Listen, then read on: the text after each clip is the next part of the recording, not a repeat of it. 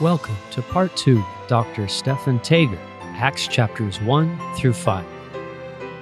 Peter actually continues his discourse in Jerusalem to the people who are gathered and listening to these people speaking in tongues. And he says this, "Ye men of Israel, hear these words. Jesus of Nazareth, a man approved of God among you by miracles and wonders and signs." You might want to note, if you're following along at home, that phrase is used quite a bit in Acts, which God did by him in the midst of you, as ye yourselves also know. Peter says, you've seen all these miracles, him being delivered by the determinate counsel.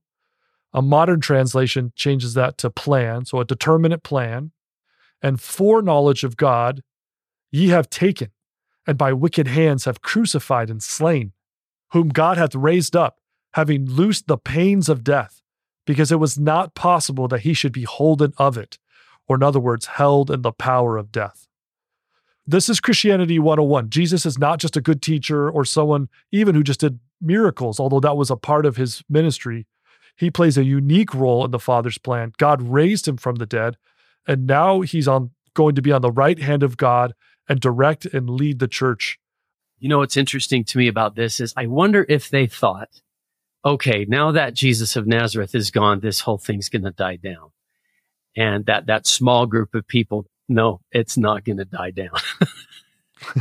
And so now here's Peter coming out like this and woo, boldly, the one that by wicked hands have crucified and slain, hath God raised up. And Paul's going to say similar things. And it's like, no, the movement didn't end at all. Yeah, you could feel the power of Peter's words as we read these inspired sermons that he offers. This Jesus hath God raised up, wherefore we are all witnesses. One of the themes we see again in Acts is this witnesses.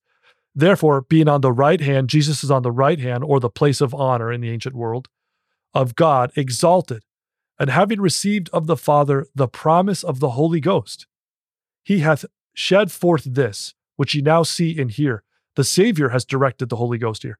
For David is not ascended into the heavens, but he saith himself, and Peter's going to quote right from Psalm 110, verse 1, which is one of the most quoted phrases in the New Testament.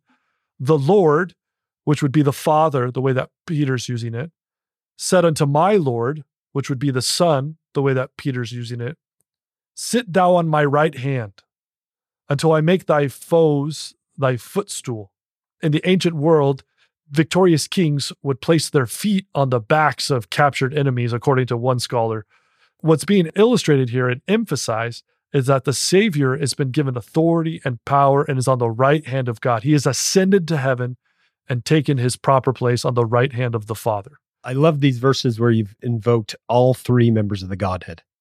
God has raised him up. This isn't just Jesus doing this.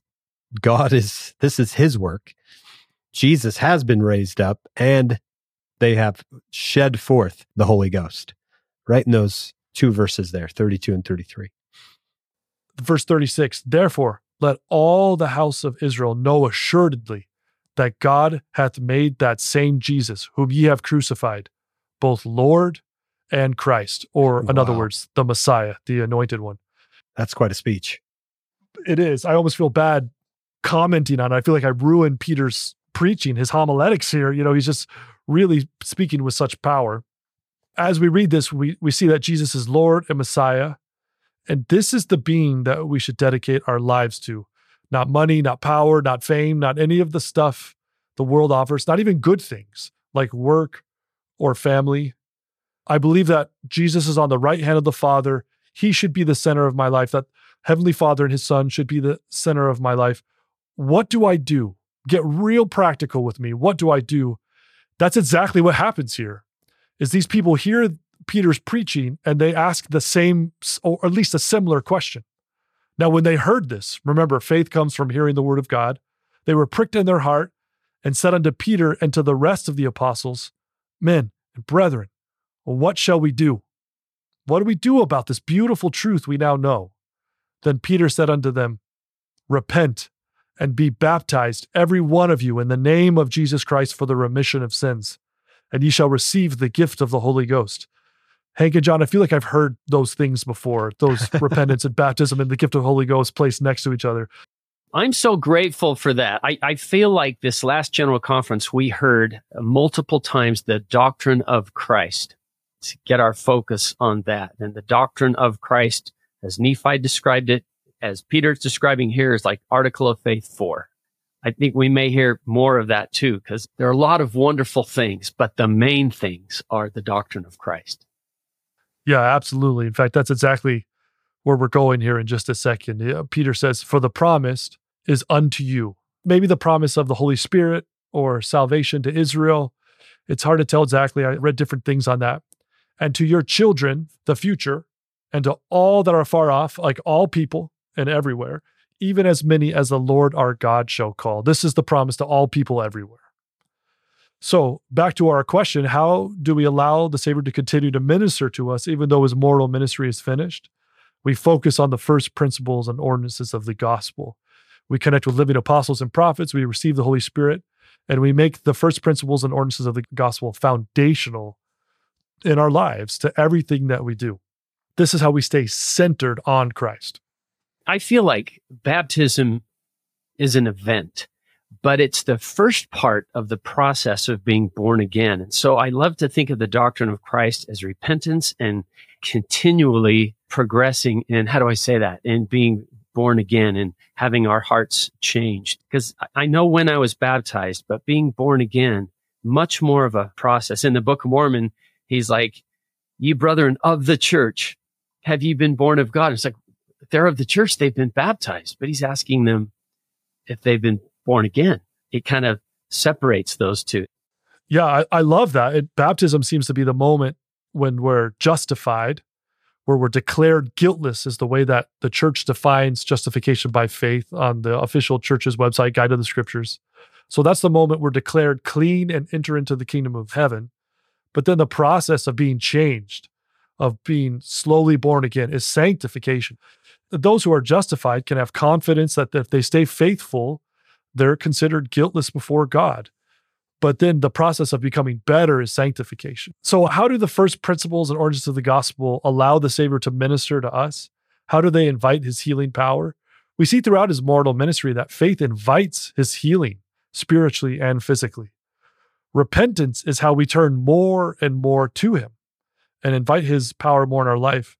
Baptism or covenants, which is clear by this text, that the ordinances of the gospel are required, are how we officially use our agency in an outward way to invite the power of the atonement of Jesus Christ into our lives. And then we receive the gift of the Holy Ghost, which is the constant communion of a member of the Godhead. So we can see how he continues to minister and heal and bless us through these first principles and ordinances of the gospel. And that leads to this idea of verse 40, you're going to be saved from this crooked world, from this perverse world. You're going to be able to get out of it. The world that you're in, the muck, the mire that you're in, you can get out of that through these steps. Yeah, absolutely. To illustrate how the first principles and ordinances of the gospel can really invite deep healing into our lives, I'd like to read a short story from C. Terry Warner. He was a scholar at BYU for many years, very brilliant and faithful man. His work has had a tremendous influence on my academic work.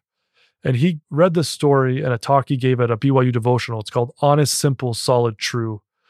It should be required reading to get into the celestial kingdom. It's just a fantastic, fantastic talk. As I read this, just notice the ways that the basic principles of the gospel invite deep healing into this couple's relationship.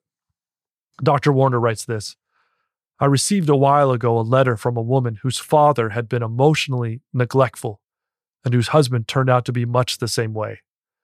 When she tried to talk about why he was distant, he said it was because he was always angry. This angered her more, and she told him she was only angry because of his lack of love, which made him more inclined to withdraw.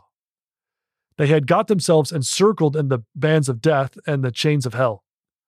She went to the mountains alone, intent upon reading one of the contemporary self-help books. She wrote later, now Dr. Warner's quoting directly from this woman, as the writer began to describe the intense need we each have for love, I began to feel more and more deprived until I felt such a huge longing that I could barely breathe. I decided to write all of this down for my husband to read and enumerate the many times I had felt emotionally deprived. I began to write furiously, to pour it all out onto the paper. The longer I wrote, the more I began to have a feeling come over me that what I was writing was false. The feeling continued growing until I could no longer squelch it. And I knew intuitively that the feeling was coming from God, that He was telling me that what I was writing was false. How could it be false? I asked angrily. I lived it. I know it was there because I saw and felt it. How could it be false? But the feeling became so powerful and overwhelming that I could no longer deny it or fight against it. So I tore up the pages I had written, threw myself down on my knees, and began to pray, saying, "If it is false, show me how it could be false." And then a voice spake to my mind and said, "If you had come unto me, it all would have been different." I was astounded. I went to church. I read the scriptures often.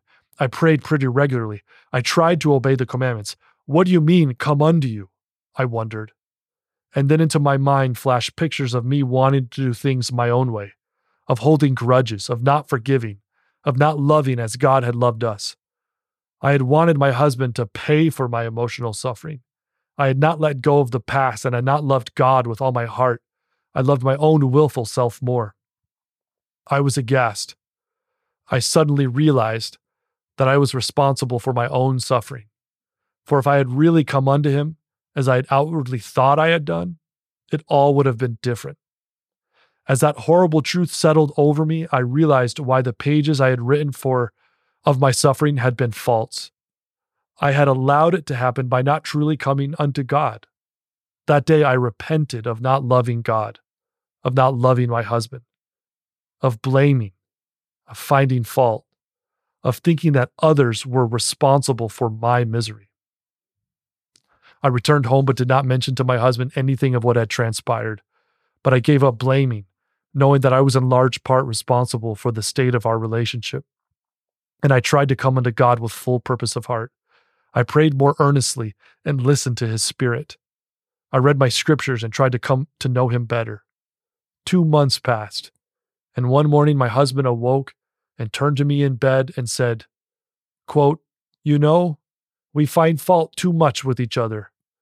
I am never going to find fault with my wife again." I was flabbergasted, for he had never admitted that he had done anything wrong in our relationship. He did stop finding fault, and he began to compliment me and show sweet kindness. It was as if an icy glass wall between us had melted away. Almost overnight, our relationship became warm and sweet. 3 years have passed, and still it continues warmer and happier. We care deeply about one another and share ideas and thoughts and feelings, something we had not done for the first 16 years of marriage. That's C. Terry Warner, Honest, Simple, Solid, True. Did you see it? Did you see faith in there? Actually following the Savior, repentance, actually keeping baptismal covenants, receiving the Holy Spirit. Those are not just nice little cute little principles.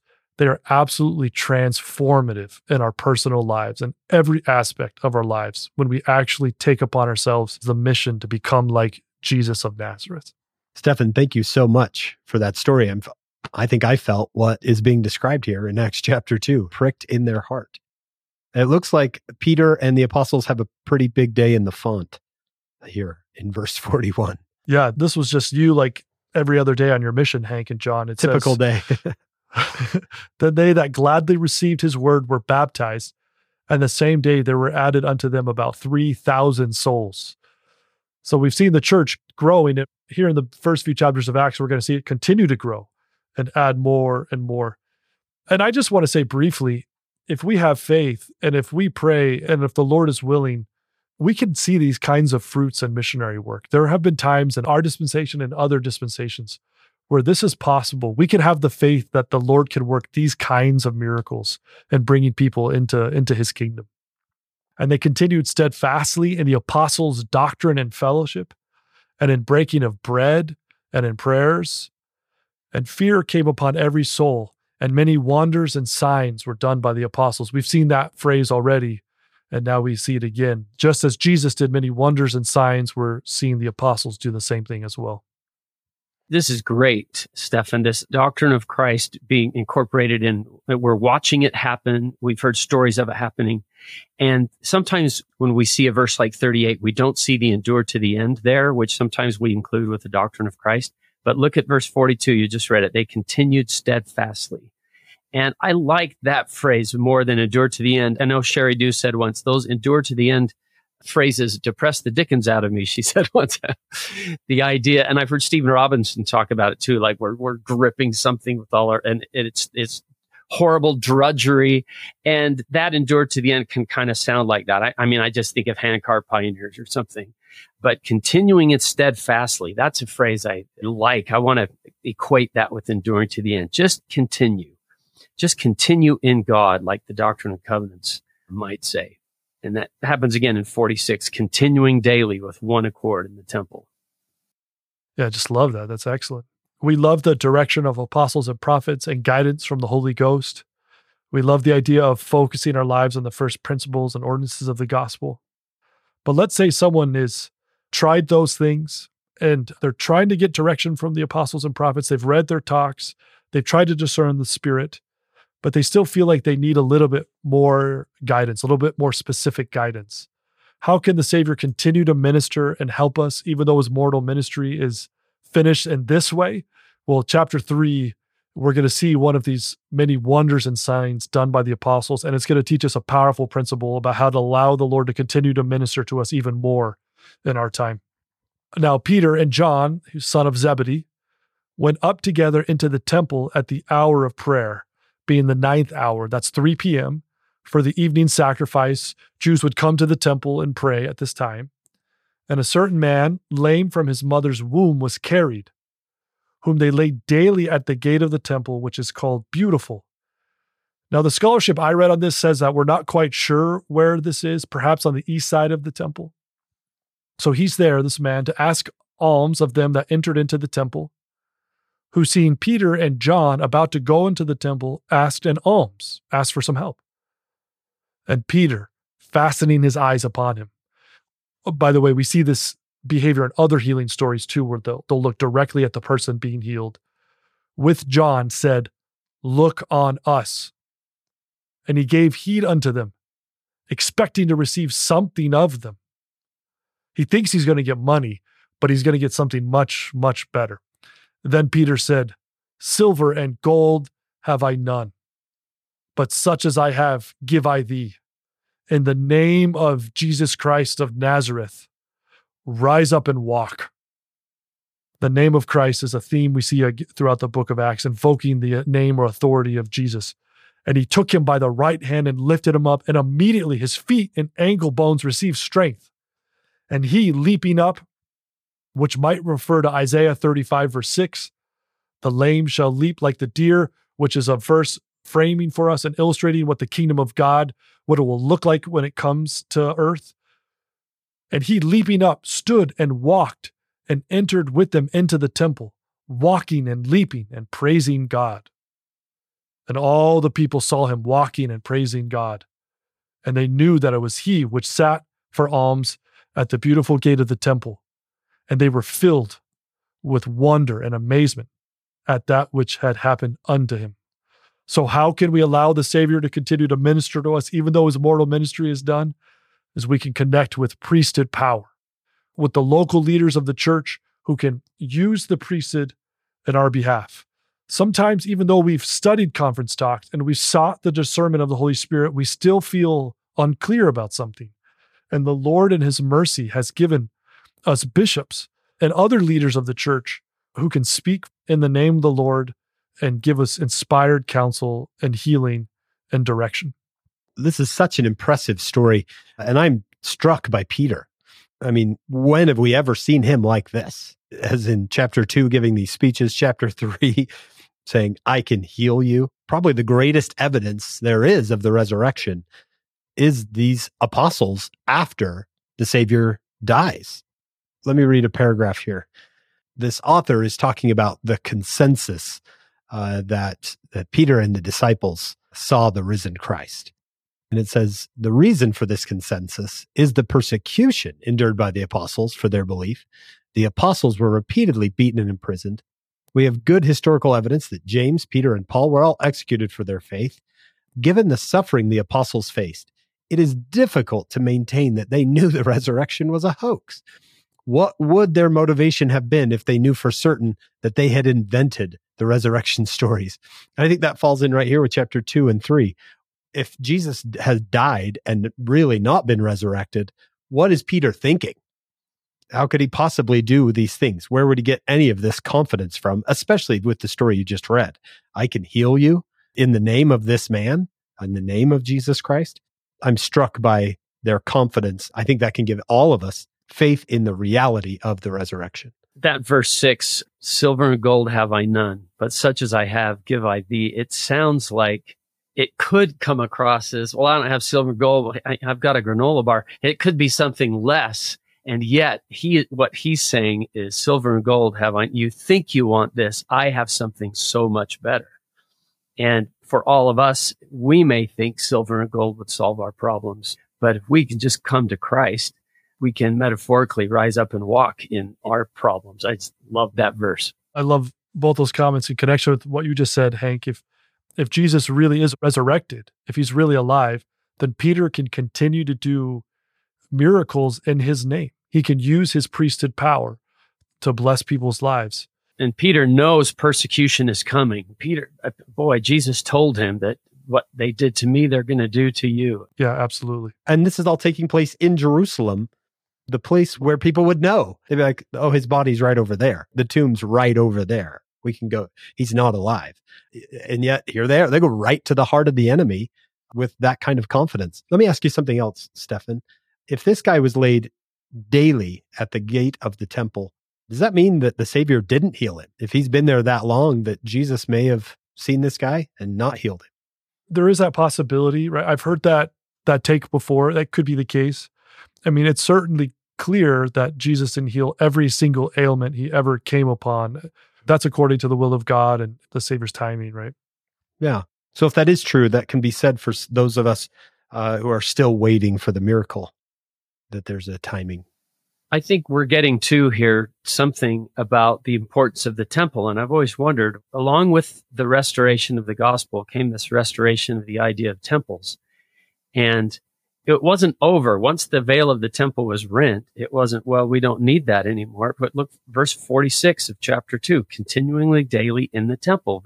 Acts chapter 3, verse 1, Peter and John went together to the temple. And they keep going back there. This is a question for people smarter than me, but I always thought they were in some state of apostasy to some degree. And yet Jesus reverenced the temple enough. He drew the money changers out and everything, because was it a symbol? I don't know what they were doing there, but what do you guys think about that? Because clearly the temple was important to them. They kept going back there. So most scholars read the temple cleansing as not so much about money, but about the affirmation, or let me say it like this, the validity that the leadership of Jerusalem was getting from the temple. Jesus is probably saying there, like, this is my Father's house. It's not yours. Don't stop getting validity. People would have to buy stuff in the temple to perform sacrifice. But as far as temple and early Christianity, that's a really complicated, difficult thing, because most traditional Christians read the New Testament as saying there's no need for a temple. Jesus is the temple. And there's actually nothing clearly that states that the tabernacle is fulfilled in Hebrews 9 and 10. But David Calabro has gathered some really powerful evidence on early Christian temple worship. If there really was an apostasy, and there was, then we would expect that stuff to be lost, but just little hints of it there. But if you really want to get very academic about it, it seems like a lot of early Christianity is trying to make sense of the temple destruction. And so maybe that's why, if they did see like, oh, we don't need the temple anymore, it might have been because of the temple destruction in 67 through 70 AD.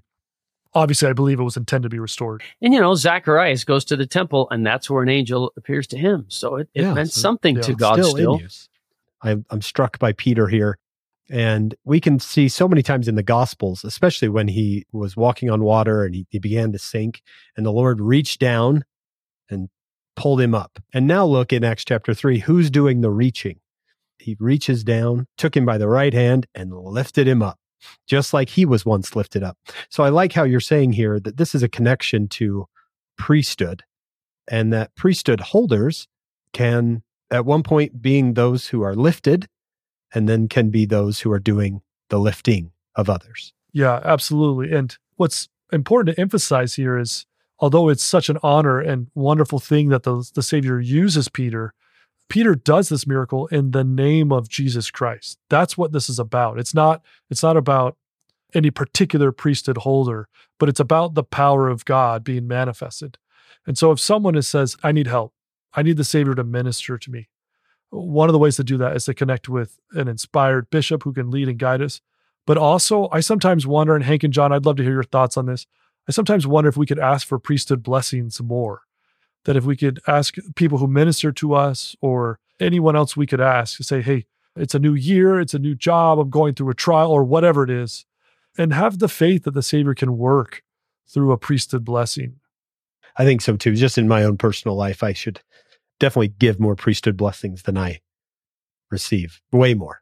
And I remember the last time I received a blessing, and I thought, man, it's been a long time, other than maybe a church calling or something like that, just a personal blessing. And I thought, why don't I use this more?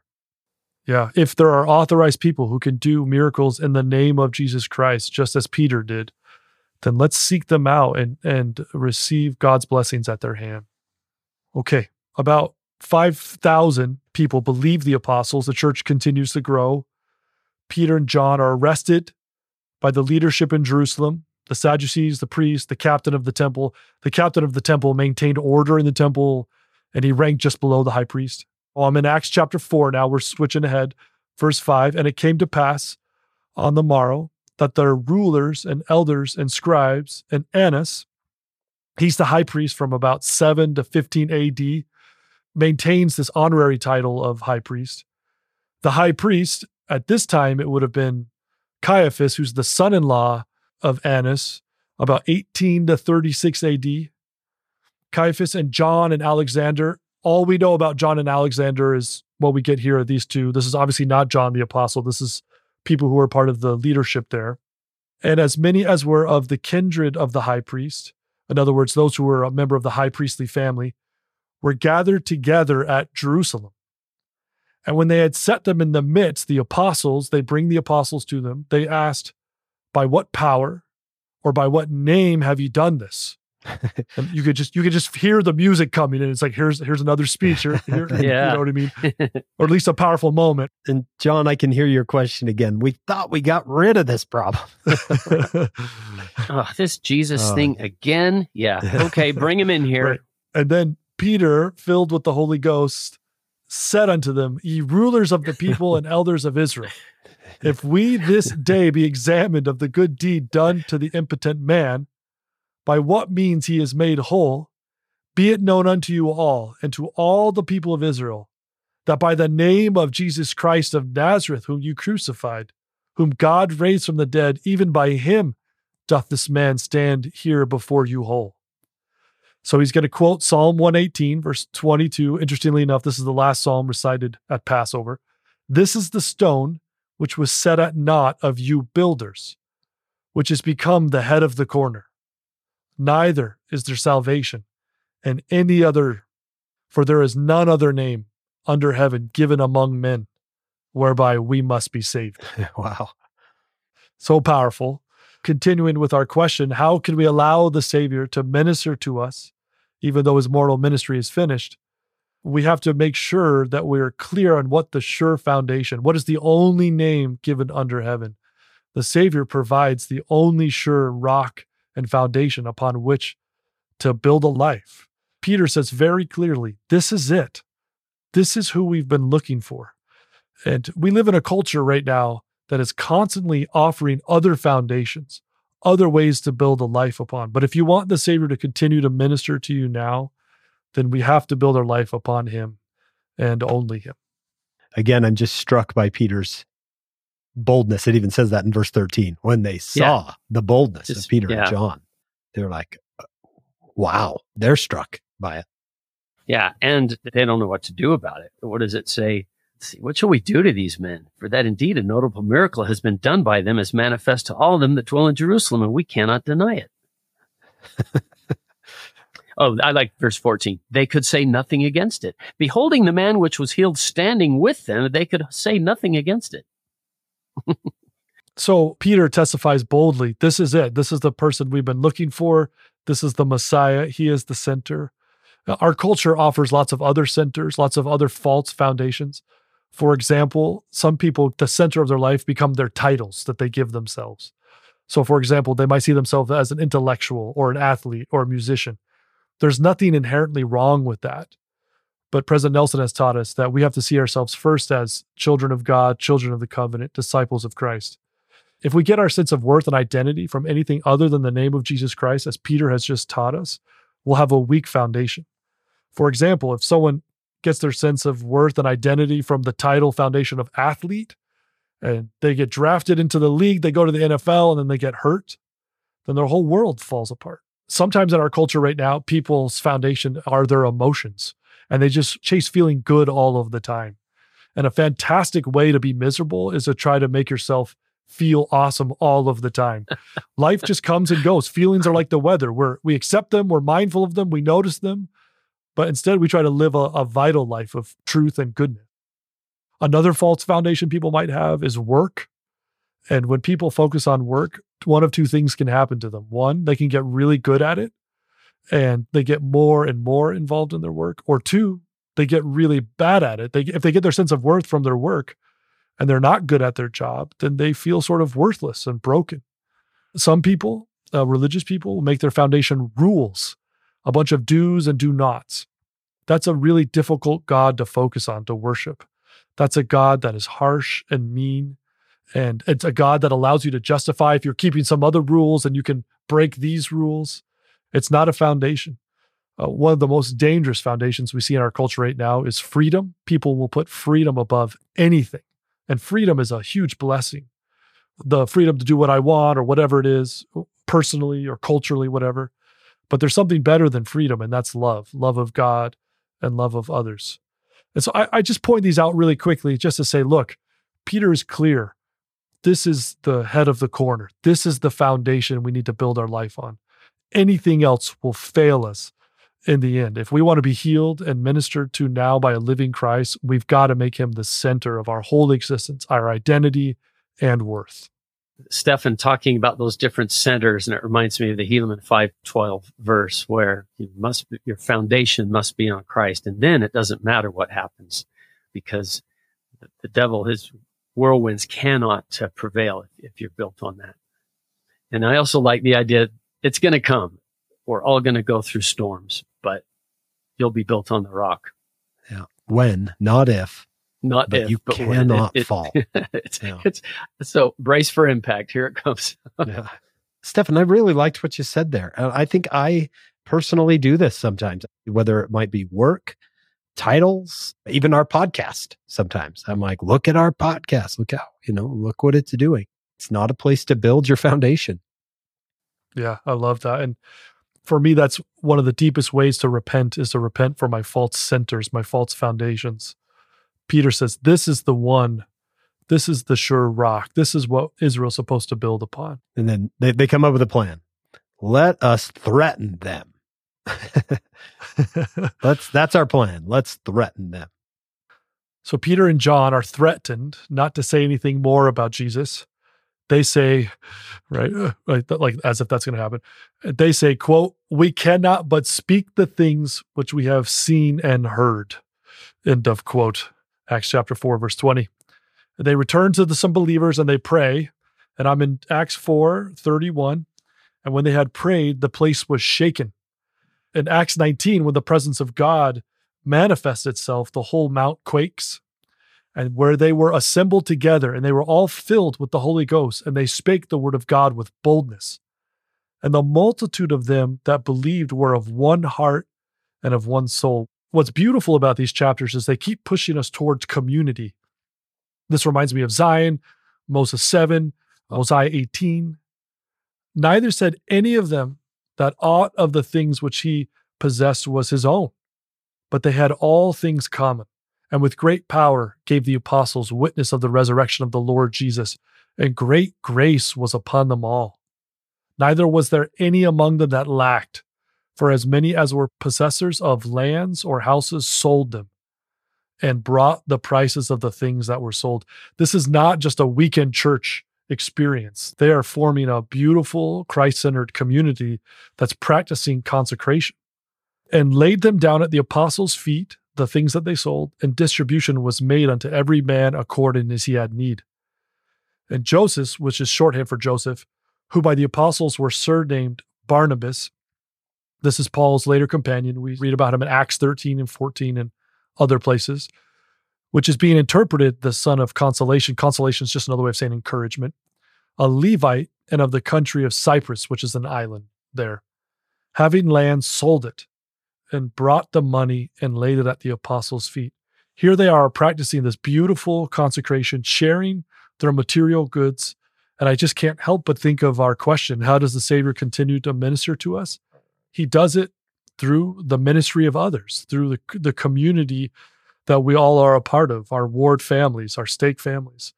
That's one of the key ways that the Savior ministers to us. Yeah. I remember just how thrilling it was to go back to church after COVID and to see everybody and to start to feel that sense of community again. Did you guys experience something like that? To see, this is important. I mean, I started to really gain a testimony of gathering is important with each other. I think when people see this element of consecration, it's one of the best ways to invite people into the church when they become parts of our community and participate in that, whether they're a member or not. But regardless, the Savior continues to do his work through the ministry of our wards. I mean, how many times have someone brought over a meal at just the right time? Or just a few weeks ago, my son, he was asked to be a ministry companion with one of our neighbors who is just a very faithful brother in our ward. And I happened to see them going to the house that they were ministering to. And it just filled my soul with so much joy that I literally stopped the car. I took a picture of it. And I just thought for a minute, what a blessing it is that we train the youth, we teach each other. I mean, the Savior is ministering to me through the ministering program by having this brother train my son how to be outward thinking. It's just such a blessing. My old bishop used to text us on our birthdays, everyone in the ward. And then when he was released, he still kept doing that.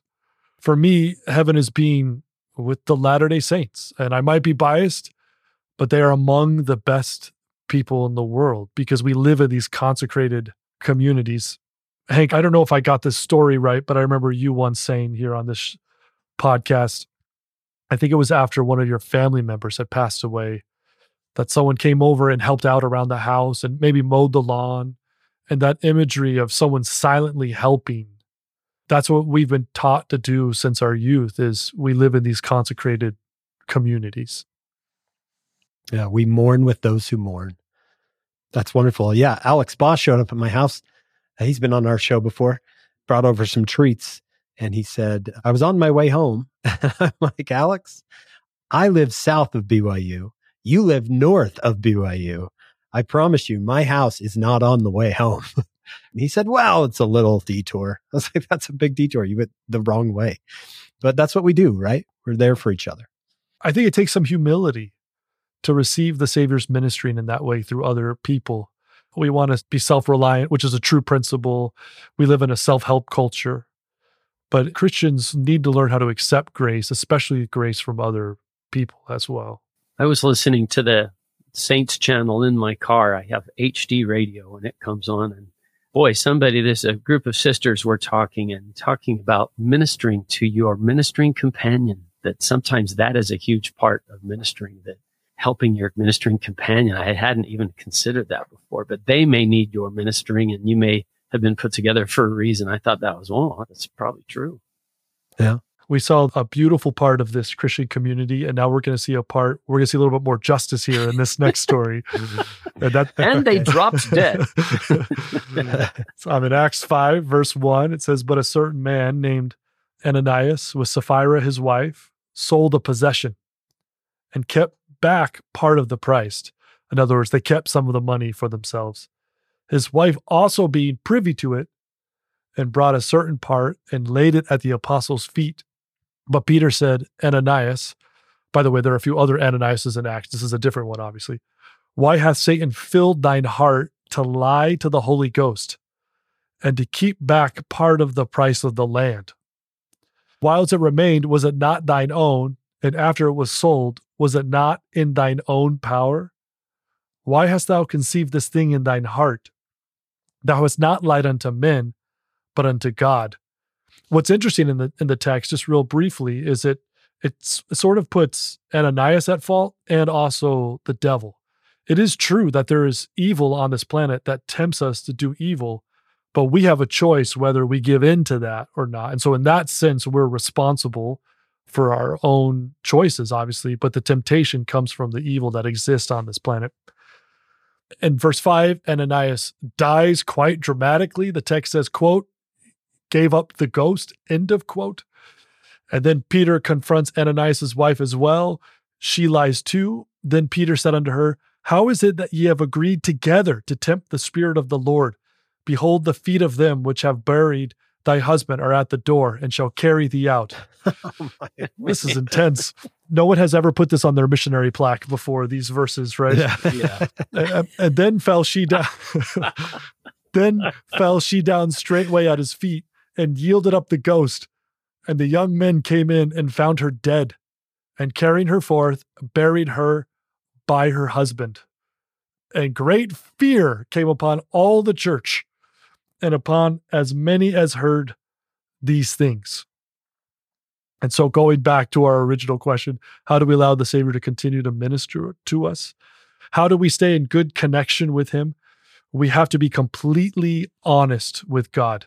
One of our deepest needs, I'm quoting Tim Keller here, or at least paraphrasing Tim Keller here. He's a traditional Christian preacher. He says, one of our deepest needs is to be fully known and fully loved. And the only way we can be fully known and fully loved is if we're completely honest with God. Perhaps maybe Sapphira and Ananias, if they had quickly repented, if they had admitted what they had done wrong, if they had made things right earlier on and just been open and honest and vulnerable with God, then they could have gotten back on track.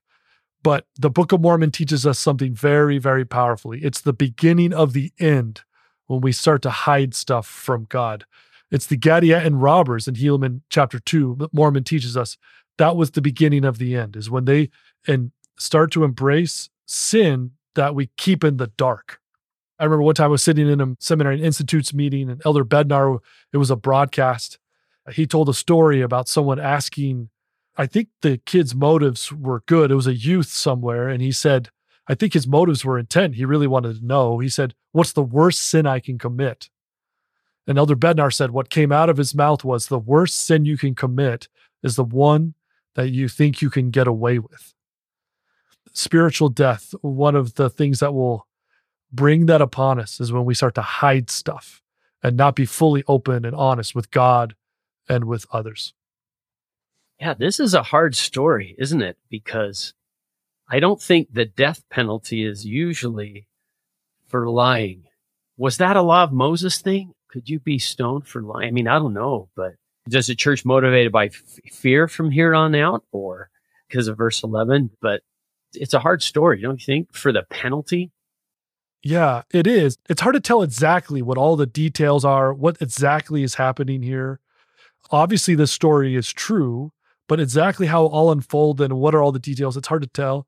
But this is for sure that hiding things, it leads to spiritual death. We get in living color just how dangerous it is to be deceptive, to not be vulnerable, to not be open, to hide things from God and from others. Stephan, I also, when I read this story, I think about covenants, the covenant to live the law of consecration. It doesn't necessarily say that this community is entering into those covenants, but I think this story can tell us the importance of keeping our covenants. If you've made promises in holy places, keep those promises. Yeah, absolutely. I think our covenants become essential for how we determine what is right and what is wrong in our lives. They become foundational for our way of being in the world as moving forward. Awesome. I don't want to bring out scrupulosity in people. For some reason, someone might be like, I once told my mom that I was at school and I wasn't. Now I got to go and see the bishop. Okay, so the apostles are thrown in prison and then delivered. They go and preach some more, and they are recaptured and brought before the council. We are in Acts chapter 5, verse 28, saying, "Did not we straitly command you that you should not teach in this name?" Again, the name is being evoked. "And behold, ye have filled Jerusalem with your doctrine, and intend to bring this man's blood upon us." Then Peter and the other apostles answered and said, "We ought to obey God rather than men." So powerful. We'll come back to that in just a second. Such a powerful line. "The God of our fathers raised up Jesus, whom you slew and hanged on a tree," or the cross. "Him hath God exalted with his right hand to be a prince and a savior, for to give repentance to Israel and forgiveness of sins. And we are his witnesses of these things, and so is also the Holy Ghost, whom God hath given to them that obey him." When they heard that, they were cut to the heart and took counsel to slay them. It's getting intense here. The stakes are being raised quite a bit. "Then stood there up one in the council, a Pharisee." Now, interestingly enough, in the book of Acts, the Pharisees are portrayed a little bit differently than they are in the book of Matthew, for example. "Then stood up there one in the council, a Pharisee named Gamaliel, a doctor or a teacher of the law," and he's probably a part of a more lenient school of Pharisees. Gamaliel, he taught Paul.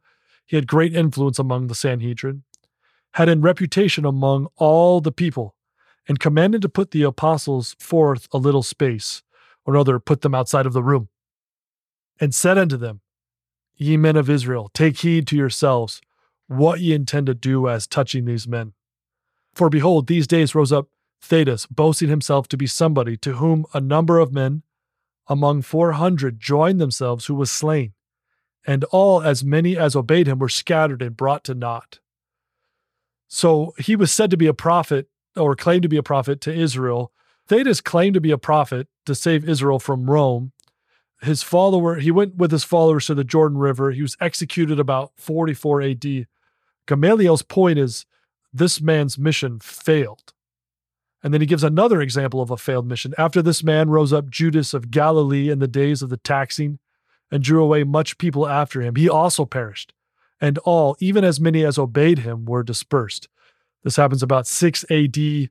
It's a revolt against Roman taxation associated with the Zealots. Now here's Gamaliel's point. He says, "And now I say unto you, refrain from these men, and let them alone. For if this counsel or this work be of men, it will come to naught." You don't have to touch it, right? Leave it alone. You don't have to touch it. It'll fall apart. "But it be of God, ye cannot overthrow it, lest haply or by chance you be found even to fight against God." And to him they agreed. Before we get to the main point from this story, one of the things I want to draw here, I'm thankful for the people outside of our faith tradition over the years who have blessed our faith tradition, who have stood up for what's right, religious freedom, whatever it's been. The Lord uses people of all faiths everywhere to continue the work of the restoration. And he might do it through indirect means sometimes, but I'm grateful for these people who have fought up for truth and fairness on our behalf many times over the years. "And to him they agreed, and when they had called the apostles and beaten," this kind of punishment is actually common for religious violations. Paul receives it in 2 Corinthians. "Had beaten them, they commanded that they should not speak in the name of Jesus, and let them go." Now, earlier they just said, right, back in 29, "Then Peter and the other apostles answered and said, we ought to obey God rather than men." And it says here in verse 41, "And they departed from the presence of this council, rejoicing that they were counted worthy to suffer shame for his name. And daily in the temple and in every house they kept quiet." Nope, doesn't say that. It says, "And daily in the temple and in every house they ceased not to teach and preach Jesus Christ." Right? Wow. I'm so inspired by their continued focus and sense of purpose and mission. And I think one of the reasons why, and this has been brought up a few times already today, is that after the resurrection, they've been changed. They know whose hands they are in. They know that they are redeemed in Christ Jesus. They know where their sense of worth comes from. They have the right center. And so often in our modern culture, people say, "Oh, I'll get a sense of worth from myself," or "I'll tell myself I'm okay." Let me go back to C. Terry Warner, a quote that he says. The reason why I think this is so powerful is because we all want to be like Peter and John. We want to have that kind of security in Christ. In our culture, people say, oh, I'll just give myself security. I'll know that I'm okay. But watch what Dr. Warner says here. He says, in contemporary counseling circles, one of the fads is helping people gain a positive self-image. Since a bad self-image is obviously unhealthy, a good one must be desirable, so it is assumed. What is unnerving about the current fad is that inevitably, preoccupation with a positive self-image creates the basis for doubting the validity of that image. What Dr. Warner is saying there, what we can draw from that is people who have to constantly tell themselves that they're okay also raise the possibility that they're not okay. Because they say, oh, I'm fine, I'm fine. They're just reminding them of the possibility that they're not. Peter and John, their identity comes from Christ Jesus.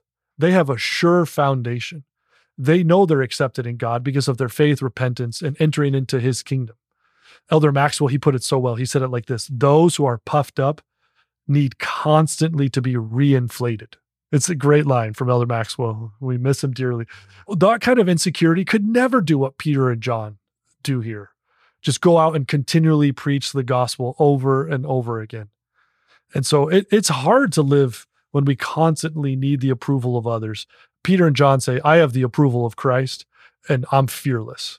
They're secure in Christ and they know that their worth is in Christ Jesus. So they go out and preach the gospel no matter what. I'm impressed here. We've looked at these 5 chapters, Stephan, and how many times has Peter testified? How many different groups has he testified to? You're right. He is a changed man. He's fearless from the man we saw.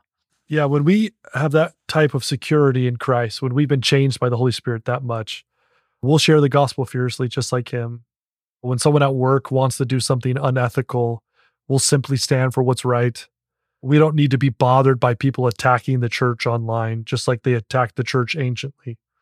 We just go to Gethsemane and Golgotha in our minds, and we remember how much God loves us, as manifested through the sacrifice of his son, and we'll be changed people too. So, to sum it all up, how can we allow the Savior to continue to minister to us even though his mortal ministry is finished? We've identified 7 things. 1, we connect with living apostles and prophets. 2, we receive the Holy Spirit. 3, we focus on the first principles and ordinances of the gospel.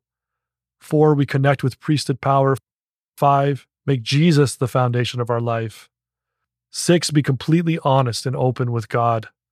And 7, receive our worth from what the Savior did for us. Make that the foundation of our security. And as we do that in our life, I know for sure we will receive deep healing in our lives and then also be an instrument for healing in the lives of others as well.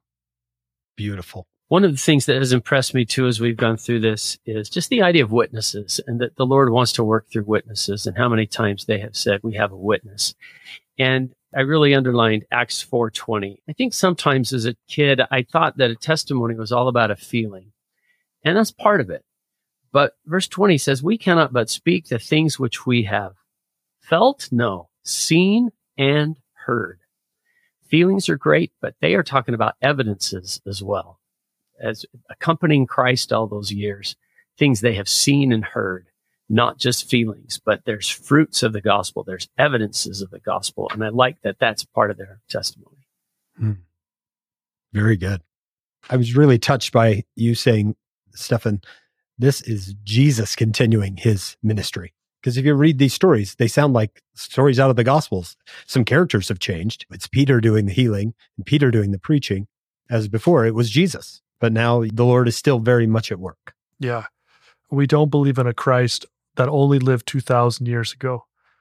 He is alive, and he does the same things he did anciently and on his mortal ministry. He heals, teaches, forgives.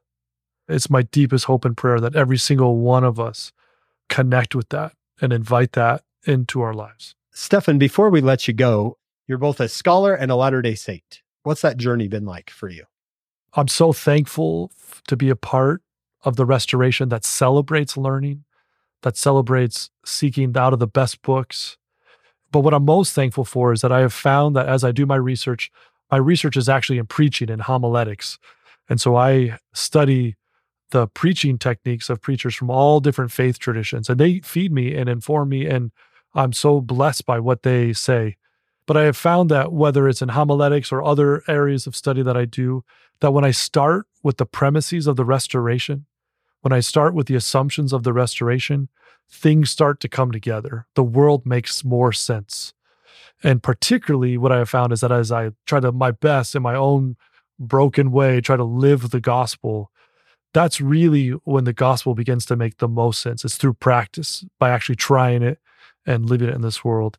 The restoration celebrates learning, and the world comes together. I'm also really grateful for the models that I've had in my life who were disciple scholars. I'm so thankful to be at a university where I'm just surrounded by tons of people like that who, first and foremost, are loyal to the Savior and his called servants, and then also excellent scholars. And what a blessing it is to be in a place like that, to be around people who are like that.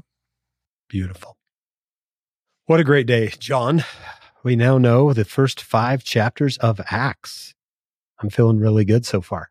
They're fun. This is a fun story to read, to see what they went out and did. It's really fun to read this.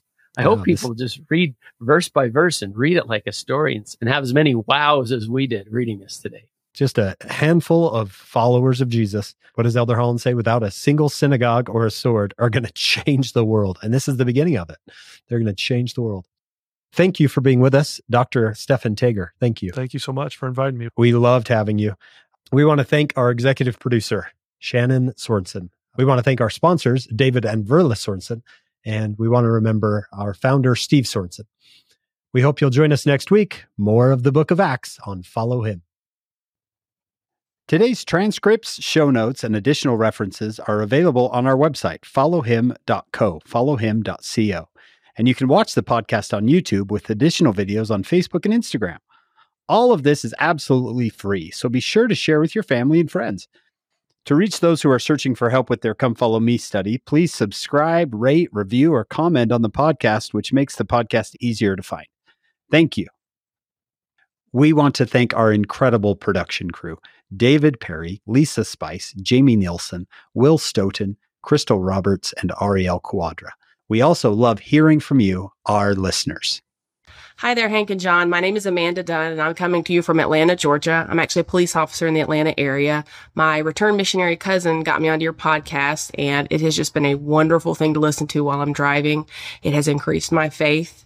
It's given me credible resources to be able to share with other Christians that I work with, to be able to go to Relief Society and to teach young women, and to be able to have, like Lily DeHoya, talk about judgment and telling the youth that you need to judge who you're dating, and just so much information that has helped me and to help other people. You don't understand how much this podcast has meant to me. I just want to thank you guys so much.